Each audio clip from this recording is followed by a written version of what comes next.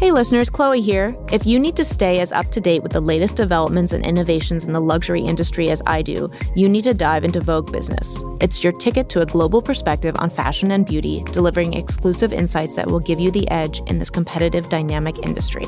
Just visit VogueBusiness.com today and use the code RUN20 at checkout to join the Vogue Business community. That's VogueBusiness.com, promo code RUN20. Don't miss out.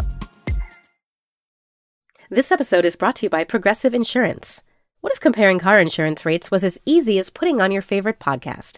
With Progressive, it is. Just visit the Progressive website to quote with all the coverages you want. You'll see Progressive's direct rate, then their tool will provide options from other companies so you can compare. All you need to do is choose the rate and coverage you like. Quote today at Progressive.com to join the over 28 million drivers who trust Progressive. Progressive Casualty Insurance Company and Affiliates. Comparison rates not available in all states or situations. Prices vary based on how you buy. This podcast is supported by Macy's. Mother's Day is May 12th, and Macy's has the perfect gift guide to make picking something for mom easy this year. Shop by price, 25 and under to 100 and under, category, like fragrances and handbags, or gift lists, like for the mom who has everything, or for grandma.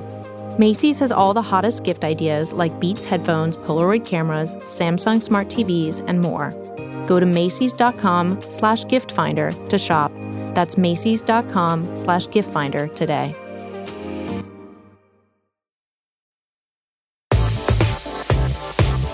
This is The Run Through. I'm Chloe Mel. And I'm Shermanadi. And what a show we have for you today. Oh my God, I can't believe it. But we've got Marc Jacobs. I truly, my jaw fell to the floor when I found out that he said yes to this. And he was here in the flesh. I saw his security badge ID photo. I can't wait to listen to this interview and just I heard it was deep into it. Quite a blockbuster interview. We have Nicole Phelps, our Vogue Runway colleague, right here in the flesh with us also today. And it is right on the eve of New York Fashion Week. So Nicole has many important things to be doing. But Nicole, tell us about what Marc was like. And also, you just went to the show on Friday evening. He started posting about his 40th anniversary in January. Oh, my God.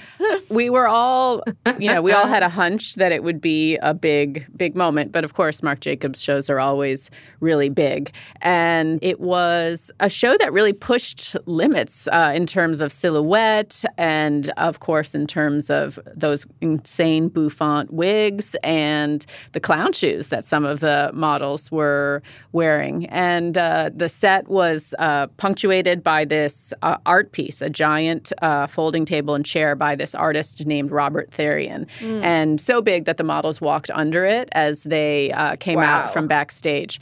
And the vibe felt sort of like a dollhouse. I think, a 40th anniversary is a really big deal. And I think he's been thinking a lot about what he's finding done in his 40s. Inner child. Yes, finding his inner child, what he's accomplished in these 40 years and what he still wants to do. He's not done with fashion yet. He has more to say. And we got to talk about the big hair. It does feel like suddenly beauty is the moment, right? In these shows. This doll beauty. It's doll beauty. The doll skin, now the doll hair.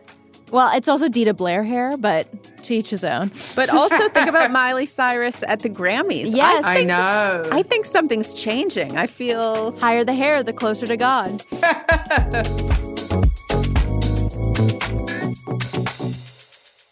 Big, almost regal display at the Dune premieres around the world. I know. What a gift for those of us who pray at the altar of Zendaya and Timothée and Florence Pugh. They were really turning it out across the globe.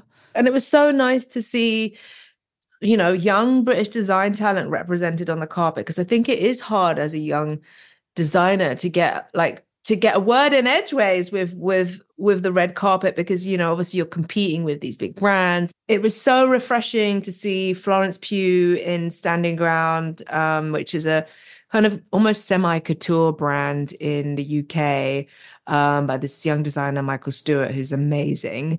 She wore this long, very fluid, white dress that was gathered. And what's so special about Michael's work is that it's all very textures, and he embeds these I think they're almost like beads into the dresses. So it has this almost like a spinal feel. And then tell me everything about Zendaya's outfit. Yeah, I mean, Zendaya's look was pretty incredible. It was like this beautiful crop top and high slit skirt that had these padded details along the shoulder, and it was in different shades of gray and black and red. And then there were these circular details on the skirt too. And it felt very kind of futuristic almost. It felt very Dune-like. And totally. Yeah. For me, it was like Volcano, but make it fashion. It was, exactly. And who is this designer, Choma? People were very excited, but I was not familiar with them. Yeah, young British, Nigerian, Brazilian designer by the name of Torishiju Dumi.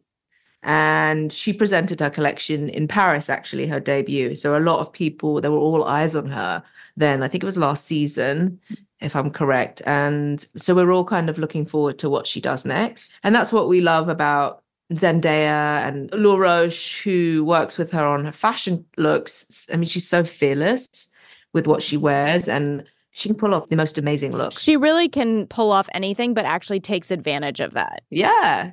And then exciting news for the Vogue office earlier this week was that Zac Posen is now the creative director of Gap, which everyone was not expecting to hear. No, from wedding dresses to white T-shirts. Let's see what he does. Oh, look at you, Choma. You wrote the headline writes itself. Choma, we're so excited to see you here in a few days. Any plans besides shows for your big New York City trip? I feel like there's not going to be much time for anything but shows. What are you excited about? Which shows? I'm excited for Proenza. I'm excited to see Diotima. I'm not here for the entire run, but it's always nice to get a kind of feel for New York. A taste of New York Fashion Week? Taste of New York Fashion Week. How about you? I think same thing. I'm excited to... I'm excited for Altazara's 15th anniversary. He's having a very intimate, small show. Joseph sent out all the invitations himself. I always love a Michael Kors show because they feel like a big sort of event. Tory's always fun. Oh, I love Tory shows. I'm sad to be missing. I'm not going to be able to see my dear friend Batsheva or Raul Lopez's Loire show. They're closing out the week, aren't they? But I'm sure they'll be amazing. And Willie Chavaria, everyone here is very excited about. Willie, how could we forget? Yes, there's a lot of excitement about that. The run through will be back in just a moment with Marc Jacobs.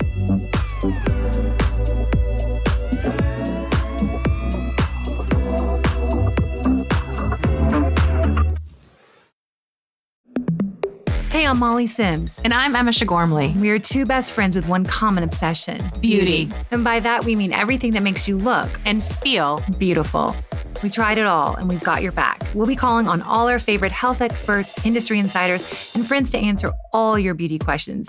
Consider us your Beauty 411, and sometimes your 911. From how to fix brassy hair to the pros and cons of laser facials, and always with a cocktail in hand. Always. So be prepared to be obsessed. Check out Lipstick on the Rim wherever you get your podcasts. Have you ever owned something that inspired you to up your game? Maybe a chef-grade range made you want to hone your cooking skills, or a high-tech tennis racket made you want to work on your backhand. I recently bought a new pair of running shoes, and that made me love hitting the pavement again. Well, when we own exceptional things, they inspire us to do exceptional things. The all-new Lexus GX has an exceptional capability that will have you seeing possibilities you never knew existed. Its advanced technology and a luxurious interior mean that wherever you go, you'll never go without. Live up to the all-new Lexus GX, luxury beyond limits. Experience amazing at your Lexus dealer. And we're back. I think we should just dive right into Nicole and Marc's convo, right? I mean, I'm very excited to hear this. Yes, let's dive right in.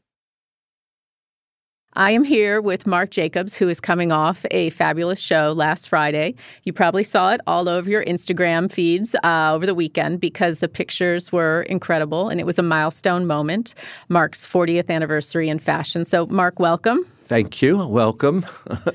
So congratulations on your anniversary. I want to start off by talking about the fact of 40 years. It's a real milestone. How does it feel? And, longevity is something we talk about a lot. It's not easy to achieve. How does it feel this moment?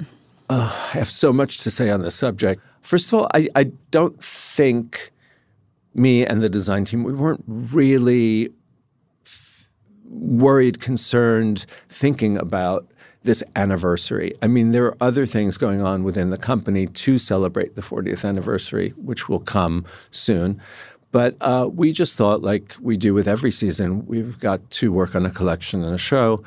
And during the process, there may have been, things that came up that reminded me and us of this big birthday. And I go down memory lane very easily. And so, of course, thinking about all these years and how it started and what was first, like this was a first for me. It started all with a sweater, and then this was the first bag we ever designed, and this was the first time we did So I think the knowing of the anniversary triggered me into thinking about these kind of firsts or collections that I always appreciated.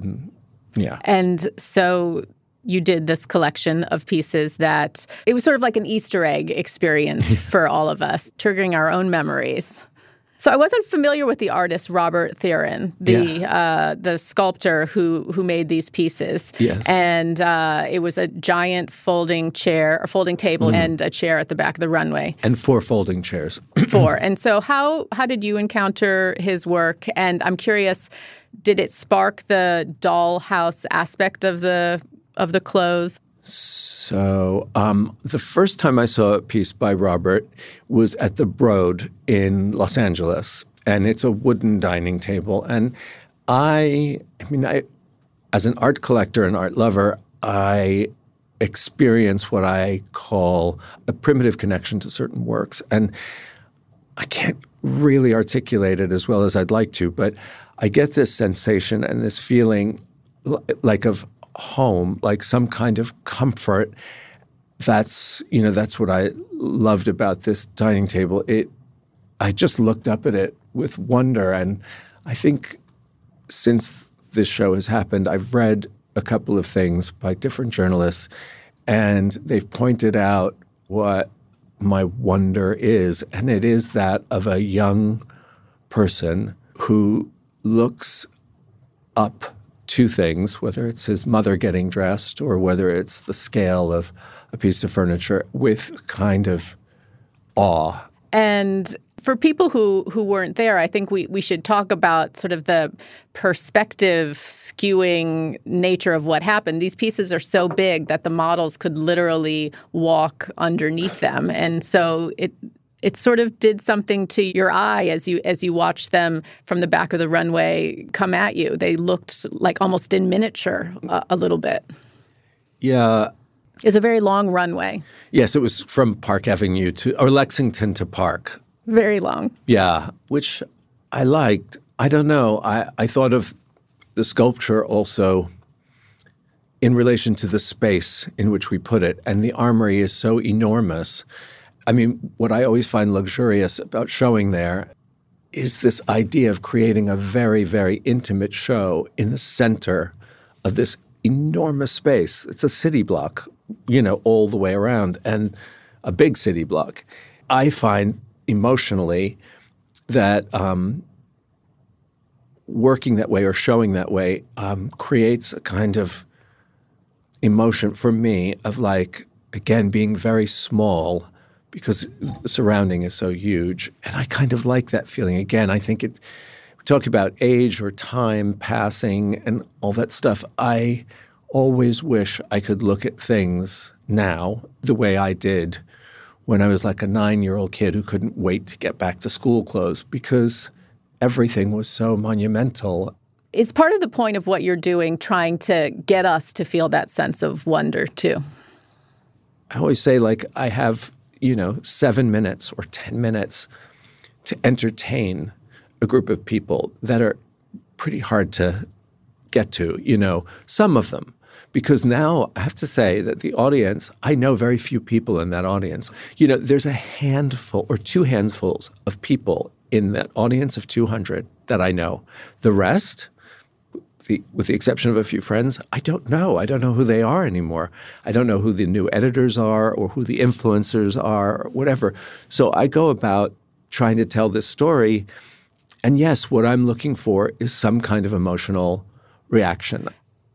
In this case, wonder, do you feel, was it a reaction to sort of the world around us, or is it a response to, the state of fashion, the speed with which we are sort of moving through things and consuming things? Yeah, that's a favorite, of the fashion people, it was a response to this and the world. And, I might not be very popular for saying this, but, and maybe people will not agree, but I live in a fashion world, right, which is a bubble.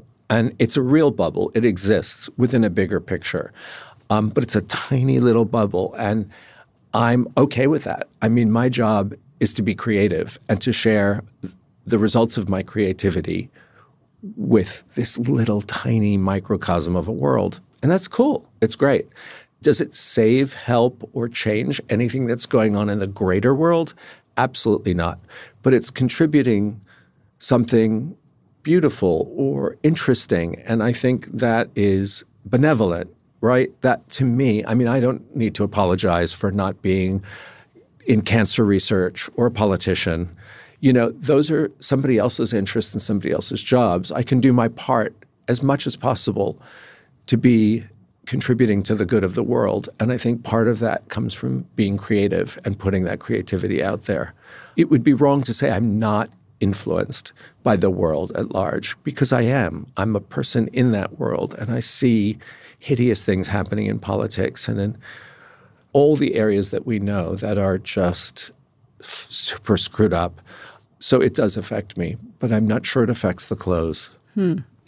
Well, your creativity has definitely affected me. And as I was preparing for this, and I was thinking about my earliest Marc Jacobs shows, and I crashed the show. I think it was spring 1998, where you played Bittersweet Symphony.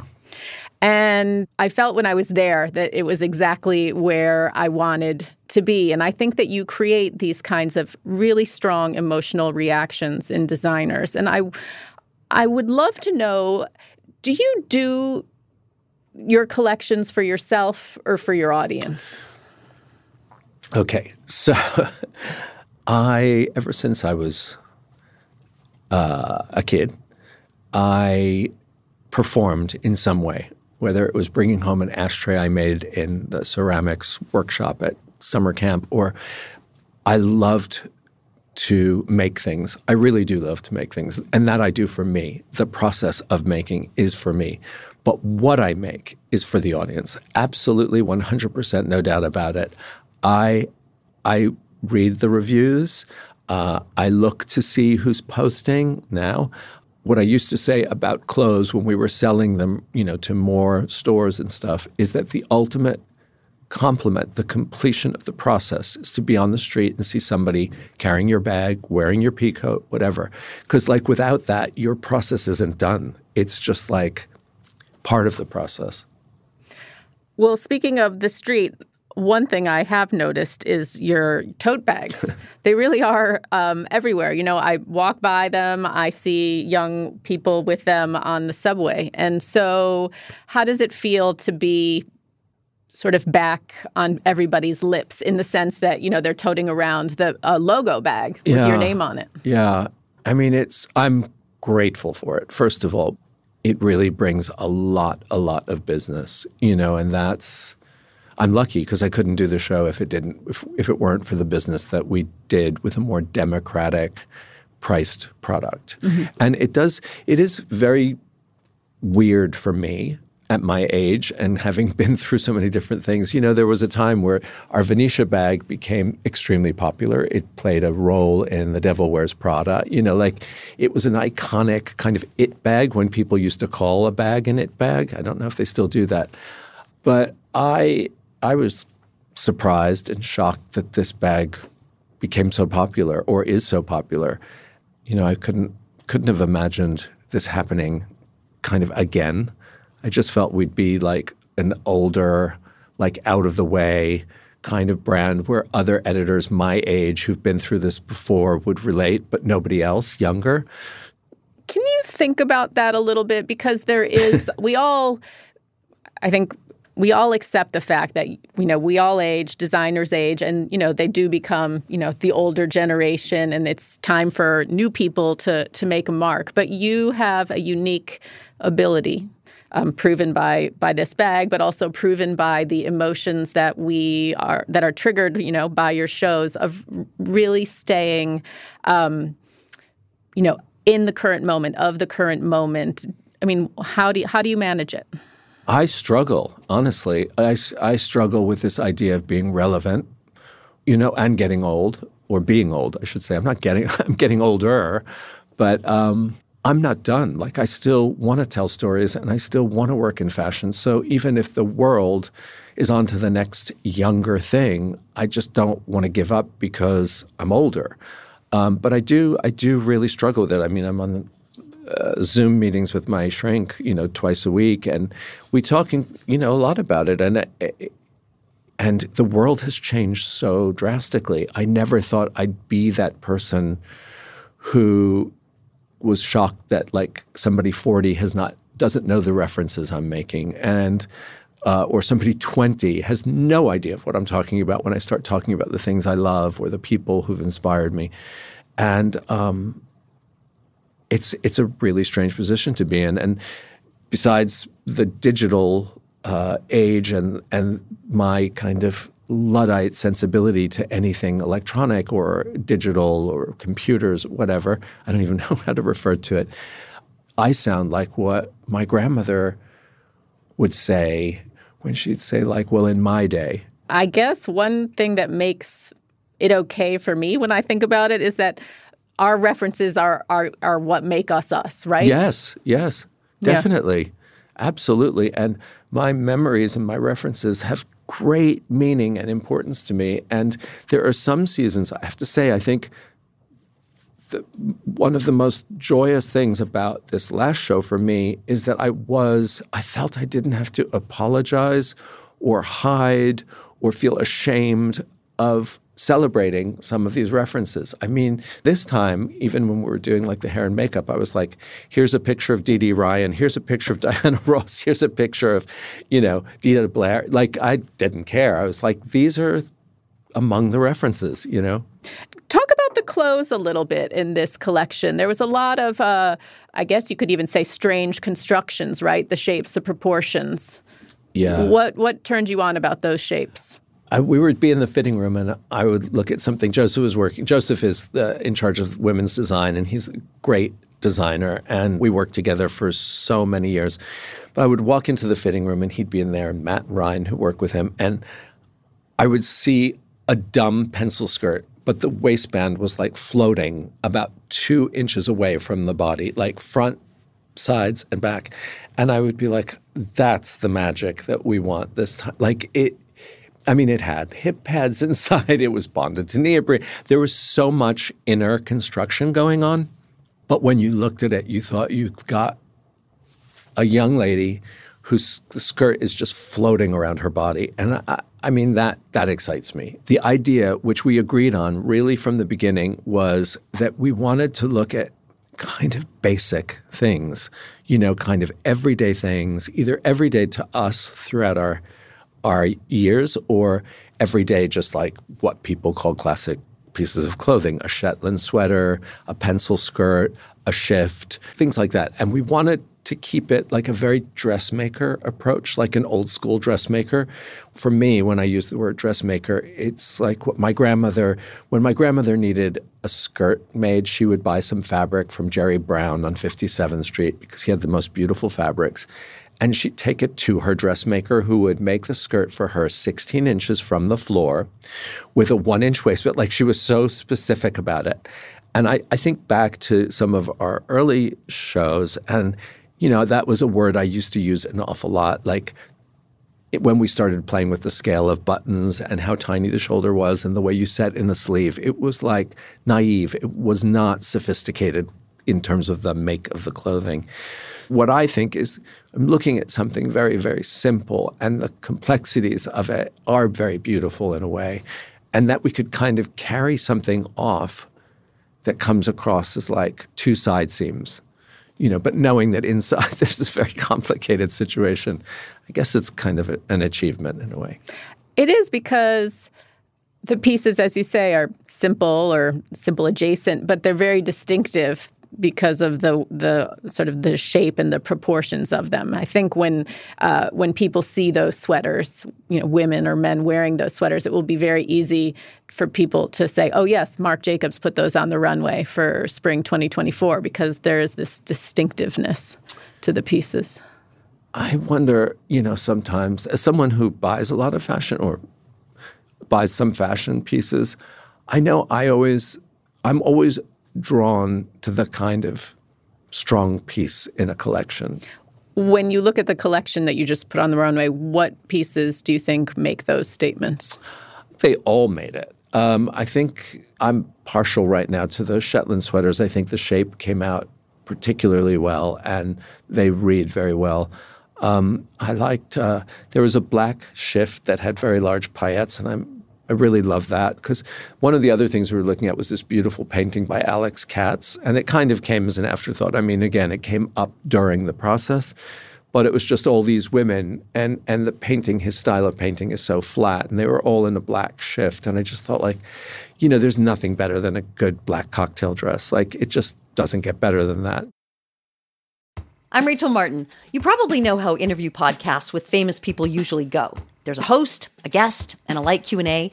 But on Wildcard, we have ripped up the typical script. It's a new podcast from NPR where I invite actors, artists, and comedians to play a game using a special deck of cards to talk about some of life's biggest questions. Listen to Wildcard wherever you get your podcasts, only from NPR.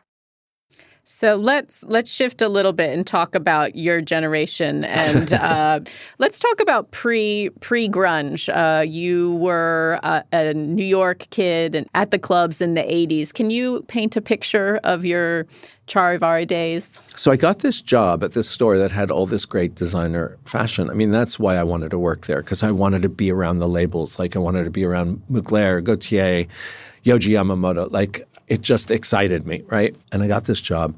And then I was going to clubs. I was going to a rock and roll club on the Upper West Side called Hurrah. And I started going to Studio 54 at 16. I was in the High School of Art and Design. I was dressing up, wearing like jumpsuits where it's shoved like 3 shoulder pads to make it look like it was Mugler, but it was really from Saturday's Generation at Bloomingdale's.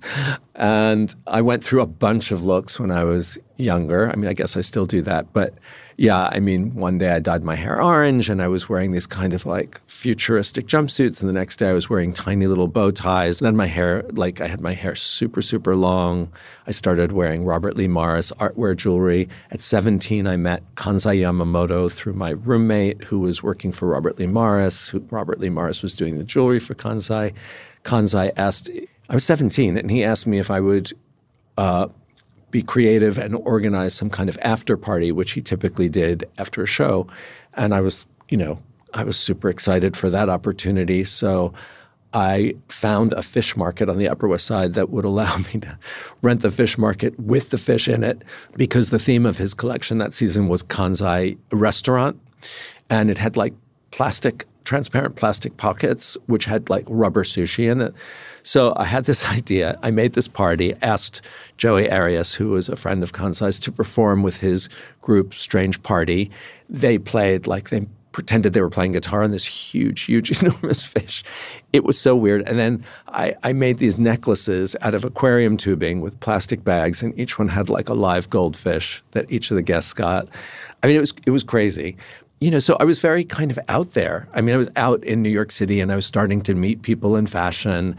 And I was very popular at Charivari because all these different people, famous, not famous, would come to me. And I guess it was my energy and my wonder, my curiosity that just propelled me forward. And I guess that was really attractive to people. Mm-hmm. Still is. Hope so. And you went to Parsons. I went to Parsons. To study and get a degree. Yes. I did not get my degree at Parsons, but I did complete the program. Right, and you sort of were getting your degree, right, on the streets of New York and at the store, I was meeting all these people. Yeah, one of my teachers, who I liked very much, and I know she was very fond of me too, but sometimes, and I didn't mean it to be, but sometimes she would reply to me like, "You are so jaded." And I never thought I was jaded. I just was out there doing a lot of stuff. So you leave Parsons and very quickly you meet your former business partner, Robert Duffy. Yes. And you set up a brand, right? Yeah. Robert was at that Parsons show, and he was working for a company called Reuben Thomas. It was a 7th Avenue company who made these very, very dynasty-like dresses, lots of beading, lots of shoulder treatments. For a designer called Jonathan Hitchcock. So Robert was working in the showroom, and he was running the showroom, selling these dresses, and it was very successful.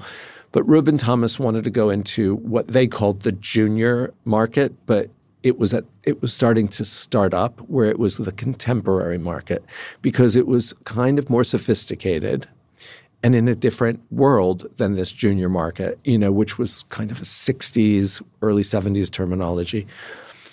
So they were looking at different designers to do this, known designers. And then Robert, who they trusted very much, said, let's not take someone known. Let's start a new person and give them a chance to do this. And I just saw someone at Parsons. His name is Marc Jacobs. And I think he should design this new line that we're going to do. So that's how it all started. And you learned on the job. Yeah, I learned on the job. I knew nothing about how to do this. They set me up on like a little, grungy little building, and I didn't know what to do. I was like, how do I find a pattern maker? Where do I make appointments to look at fabrics? I don't know how to do any of this. So I just asked people, and little by little, I had a studio with 2 seamstresses and 1 pattern maker and 1 cutter. And I learned how to do it. What made you decide to take the Perry Ellis job when you did? Were you a natural fit for it? Were you an unlikely fit? So I think it always depends on who you ask, sort of thing. But Robert McDonald, who was a great friend of Perry's, very close to Perry, he was running the estate and the design business. And I met Perry when I first started working at Charivari, but briefly. I went up to him as a 16-year-old and I said, oh my God, you're my favorite designer. And what would you suggest I do? Because I really want to pursue this career. And he said, well, my 2 assistants are at Parsons. That's what I would suggest you do, go to Parsons. But I used to see Perry once in a while. He lived at the Epithian, which I was on 72nd Street. And I think that was 1 or 2 blocks over. So once in a while, I'd see him on the street, and he invited me to a show that he did at Saks. I did that. And then cut to years later, he's no longer alive. He's gone. And Robert McDonald, I guess Patricia Pastor and Jed Crisella were Perry's 2 assistants, both Parsons students. And then Patricia was made the head of the design at Perry Ellis, of women's design at Perry Ellis. And Robert McDonald was there, and being this great friend. And he and Carrie Donovan, who you might want to explain who she is, I guess they thought I had a certain whimsy in what I was very naively making and showing. And I guess it was Robert who felt that I had the spirit of Perry, maybe not the experience, definitely not the experience of Patricia, but the brand had become, Patricia was making very nice clothes for women who wore to work, And I think Robert's mindset was we need to get back to the spirit and the whimsy of what Perry Ellis once was. So he chose me, and I couldn't say no. Carrie Donovan, another legendary fashion editor, famous for those iconic round glasses. And the New York Times Magazine, Fashion of the Times. The collection everyone knows is grunge. But can you tell me about the first one you did for Perry Ellis?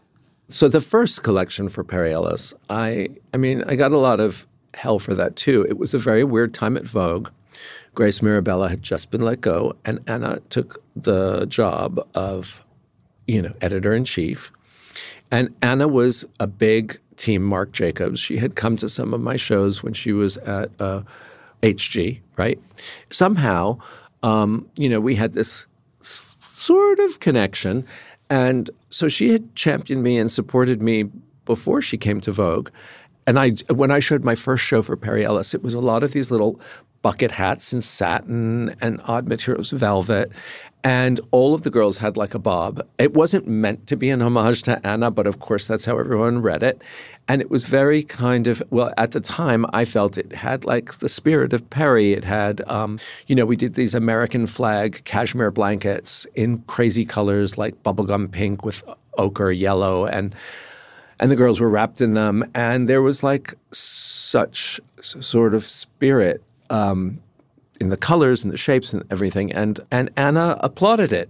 But then there were all these old school friends of the House of Perry, which included maybe, some of the Mirabella crew and some of these other people.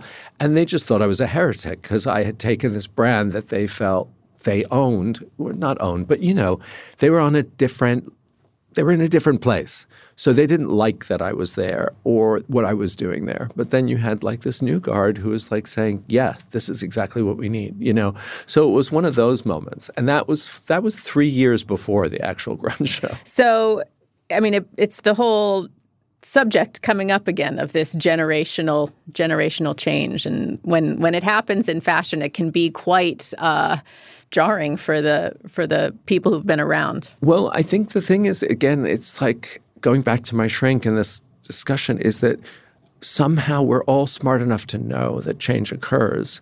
But there's also something maybe in some of us that thinks, well, of course change is going to happen, but it won't affect me or it won't happen to me or something.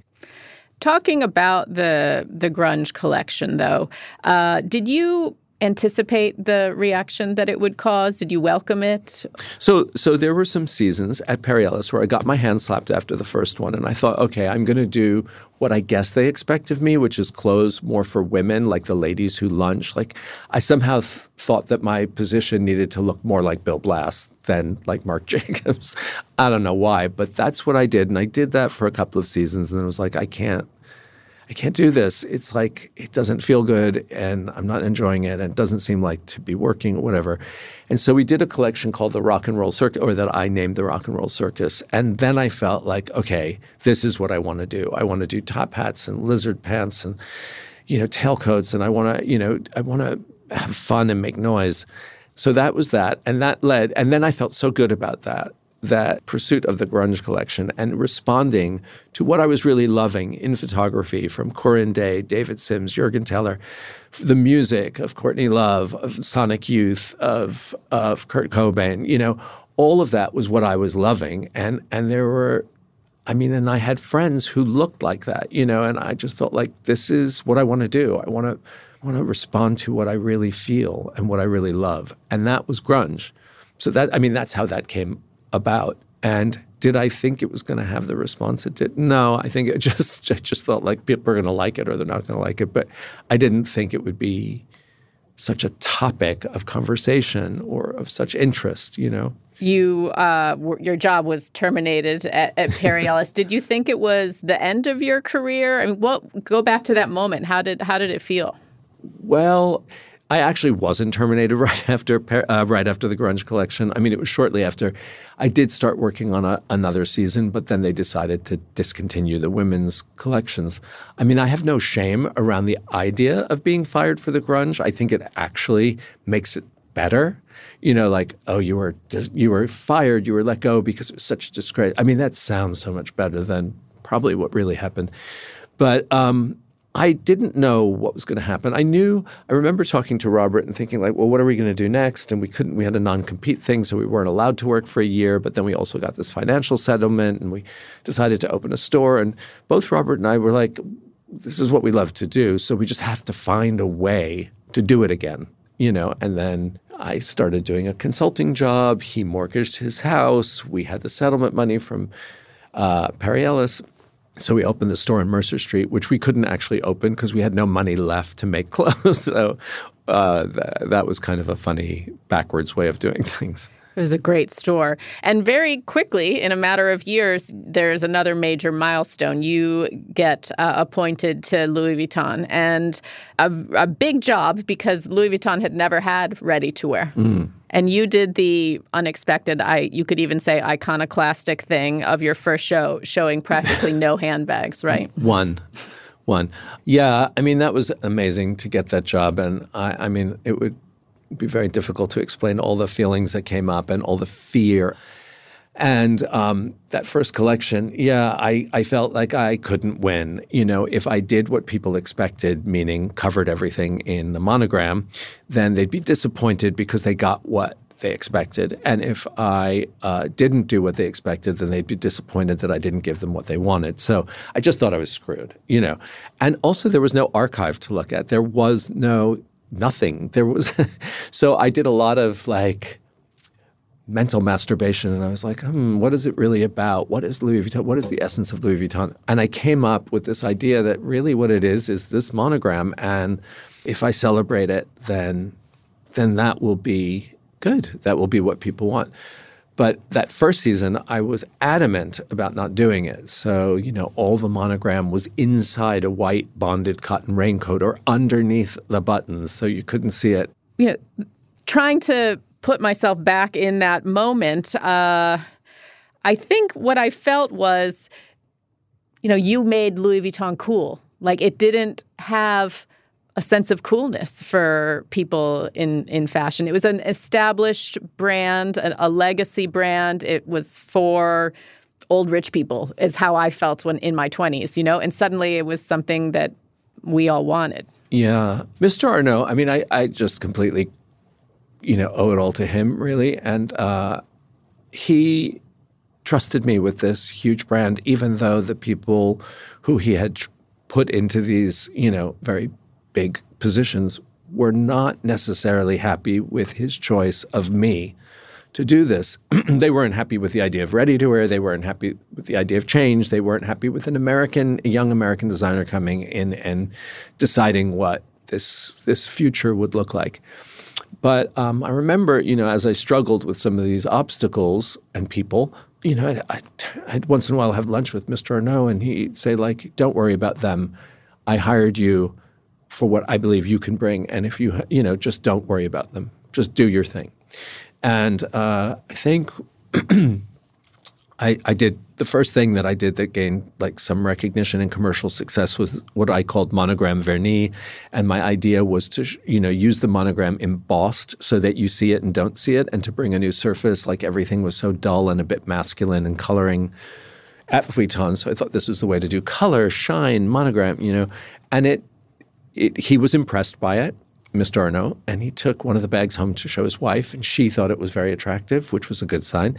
And so they went with it, and that was a big success. And I think that helped me to build confidence about introducing things that were not expected. So then I invited Stephen Sprouse to come and deface the monogram with graffiti, which the powers there were like, this is not allowed. You cannot touch the monogram. And I didn't listen. I just did it and like sent it out, and to their horror. And of course, there were waiting lists for bags, you know, and they'd never experienced that before in their whole career. I remember those too so clearly. I sometimes see other editors carrying their vintage pieces on the airplanes to the shows. Yeah. So talking about longevity. Yeah. And you, of course, had other collaborators at Vuitton too. Yes. Takashi Murakami, yes, being the Japanese artist, Richard Prince, the American artist. Yayoi Kusama also. Right. Yeah. The whole collaboration thing is a topic that people are always interested in hearing from me on, because I think now we live in a time where this idea of collaboration is like so mainstream. But at the time where I invited Stephen in or Takashi in, I romanticized my position at Louis Vuitton. I was constantly thinking, what does it mean that I'm here, you know? And I thought, my name's not on the door. Why am I doing what I'm doing? And what should I be doing? And I thought of myself, this New Yorker in Paris, and I thought, like, wow, when I think about the history of fashion, and I think about Coco Chanel, and I think about Schiaparelli, who were two of my heroes, I think they were always collaborating with Jean Cocteau or Picasso on a set or all this. And I thought that was a magical time where people who were in creative positions, they didn't even think of it as collaborating. They gravitated towards each other, and they made things together, and they had ideas, and I just thought, like, oh, that's what I'm going to do at Vuitton. I'm going to use my role here as a way to bring in other creatives that I can make things with. Coco Chanel and Elsa Schiaparelli were two of your heroes, you said. Did you know about them at a young age? How did you sort of start understanding that you were interested in fashion? I knew I loved clothes, and I knew I was excited when I got back to school clothes. And there must have been some movies where I loved what the women were wearing. I definitely, at an early age, saw, adult movies that, I don't mean adult as in porn. That was later. I saw costumes. Whether it was Jane Fonda in Clute and a brown Norel sequin dress, I didn't know that it was Norel, but as I got interested in Liza Minnelli in Cabaret or Barbra Streisand in Hello Dolly, now this is like the gayest list ever, but or Judy Garland, perfect gay list, or Marlene Dietrich, all those iconic women. Then I found out, or Mae West, and finding out it was Schiaparelli who did this dress for Mae West, and it was so-and-so who made this dress for Jane Fonda, and then I had such a huge appetite for anything fashion. You lived with your paternal grandmother when you were a teenager. Did she have magazines around? Was she interested in fashion at all? Okay, so she was very interested in fashion. I wouldn't say she had magazines around, but she did shop at Bergdorf and Saks and Lord & Taylor, Bonwit Teller. A lot of these places are no longer around, but Saks is, Bergdorf's is for sure. But my grandmother loved to get dressed, and she, even if it was to go to the corner to go to the butcher and the supermarket, it didn't matter. She spent her time and had her process and her rituals and routines. We've talked a lot about aging and the challenges. I'm sorry. No, it's something I think about every day. What do you think is the best part? I don't know that I'm fully there in terms of. I certainly accept it. Look, I'm alive. I'm well. I'm healthy. I have wonderful people in my life. I'm working on a house and making it just into this beautiful place, and I get to work in fashion, which I still love, with a group of incredible, talented people. So there's so much good, right? And I've started really enjoying quiet time and calm time. It's very unusual for me. I am really getting pleasure out of doing things like reading a book in quiet, or waking up and having coffee and seeing the sunrise. And it all sounds so cliche. And even as I describe it, it's like, oh, that is so old. You know what I mean? You are so old. You're like watching the sunrise and reading a book in the afternoon and getting, going to bed early. It's like, oh my God. As I say it, I'm just laughing. Speaking of reading, because I see you posting on Instagram reading, what are you reading now? I just started Our Lady of the Flowers by Jean Genet. Enjoying it? I'm actually on the introduction by Sartre, so I'm not sure. It's already a bit of a trip, but I'm sure I'll get into it. And anything that you've read in the last few months that you have really liked? So many books I've read. I read Myra Breckenridge by Gore Vidal. I read Answered Prayers by Truman Capote. I read The Swimming Pool Library. I read, I've read so many books. I read The Year of Magical Thinking by Joan Didion. A lot of books. Well, since you mentioned Truman Capote, you have to tell us what you think of The Swan so far. Well, I love Ryan Murphy, and I love what he does. I think the actor's name is Tom Hollander, who's playing Truman Capote. Mm-hmm. He is phenomenal to watch. When he's on the screen, I really enjoy it. I am enjoying the series because I love the subject matter. I just watched episode 2 last night. I went to the premiere for the first episode, and, I love Gus Van Sant as a director. I mean, there's so much to love in this for me. So that's my opinion. Yes. Babe Paley's dress in the scene that's shot in Bodega Bay, where they're in Jamaica, I think. That one really got me. I can't wait to see the black and white ball. Yeah, the black and white ball is always a good thing. Do you watch anything else on TV these days that you like? My favorite show in the world is Love on the Spectrum, which is the life and dating life of people who are on the autism spectrum. And I've never seen anything that it moves me to tears every time, every one of the people. So, and that just had a new season. So we kind of binge watched it and then in a night. It's great. And then I watch some trashy TV like Love Island or 90 Day Fiancé. When I can't bear to think about anything, those are the two go-tos. Mm-hmm. And so tell us about a normal day. You wake up to watch the sunrise. Yeah, or the rainfall. A normal day. So since I've been living in this house, my normal day is waking up. I go make coffee and or espresso, and I take it either over to the window or to watch the fish. I have 2 fish now, and I had a few more, but unfortunately some of them didn't make it. And I love sitting and having my coffee and watching these very playful oranda is the breed of fish I have, or sitting and watching the sunrise. And usually Lady, who's our dog, she comes up and joins me whether I'm watching the fish or I'm on the couch watching the sunrise. And then I get showered and ready for my day, which typically involves, if I'm working, it typically involves a commute into the city, which I never had to experience before, now that I live out there in Rye. Commuting, working, or doing things like this. And then I think I have Bergdorf Goodman this afternoon. Then I will sit in traffic for a while as I commute home, watch some TV or read or both, and then go to bed. What do you do on your commute? Do you listen to podcasts or?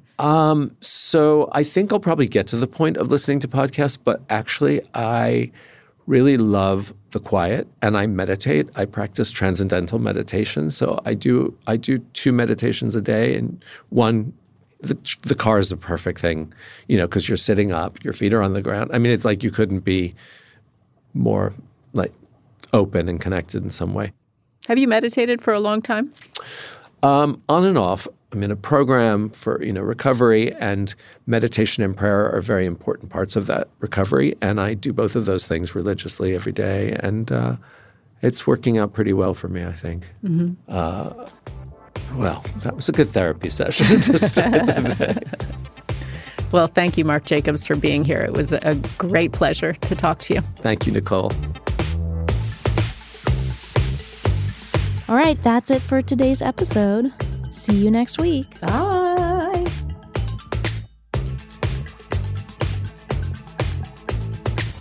The Run Through with Vogue is a production of Condé Nast. The show is produced by Susie Lechtenberg, Chelsea Daniel, and Alex John Burns, with engineering from Jake Loomis, Gabe Quiroga, and James Yost.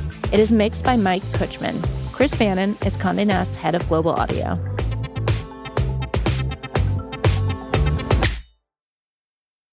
Hi, we're Carlene and Jill, hosts of Breaking Beauty Podcast, the show all about the breakthrough people, products, and moments in beauty. On our show, you're going to find hella inspiring guests like Emily Weiss of Glossier, and you'll get beauty tips galore from the top pros in the industry, like Kim Kardashian's makeup guru. And you'll hear skincare secrets from the likes of Dr. Pimple Popper. Plus, you'll get shopping help with our Damn Goods episodes, where we review the latest products hitting store shelves to let you know what's actually worth your money. Listen every Wednesday to Breaking Beauty Podcast. This show is sponsored by BetterHelp. It's a simple truth. No matter who you are, mental health challenges can affect you, and how you manage them can make all the difference. That's why everyone should have access to mental health support that meets them where they are and helps them get through. BetterHelp provides online therapy on your schedule. It's flexible, simple to use, and more affordable than in-person therapy. Connect with a licensed therapist selected just for you. Learn more at betterhelp.com. That's betterhelp.com. From PRX.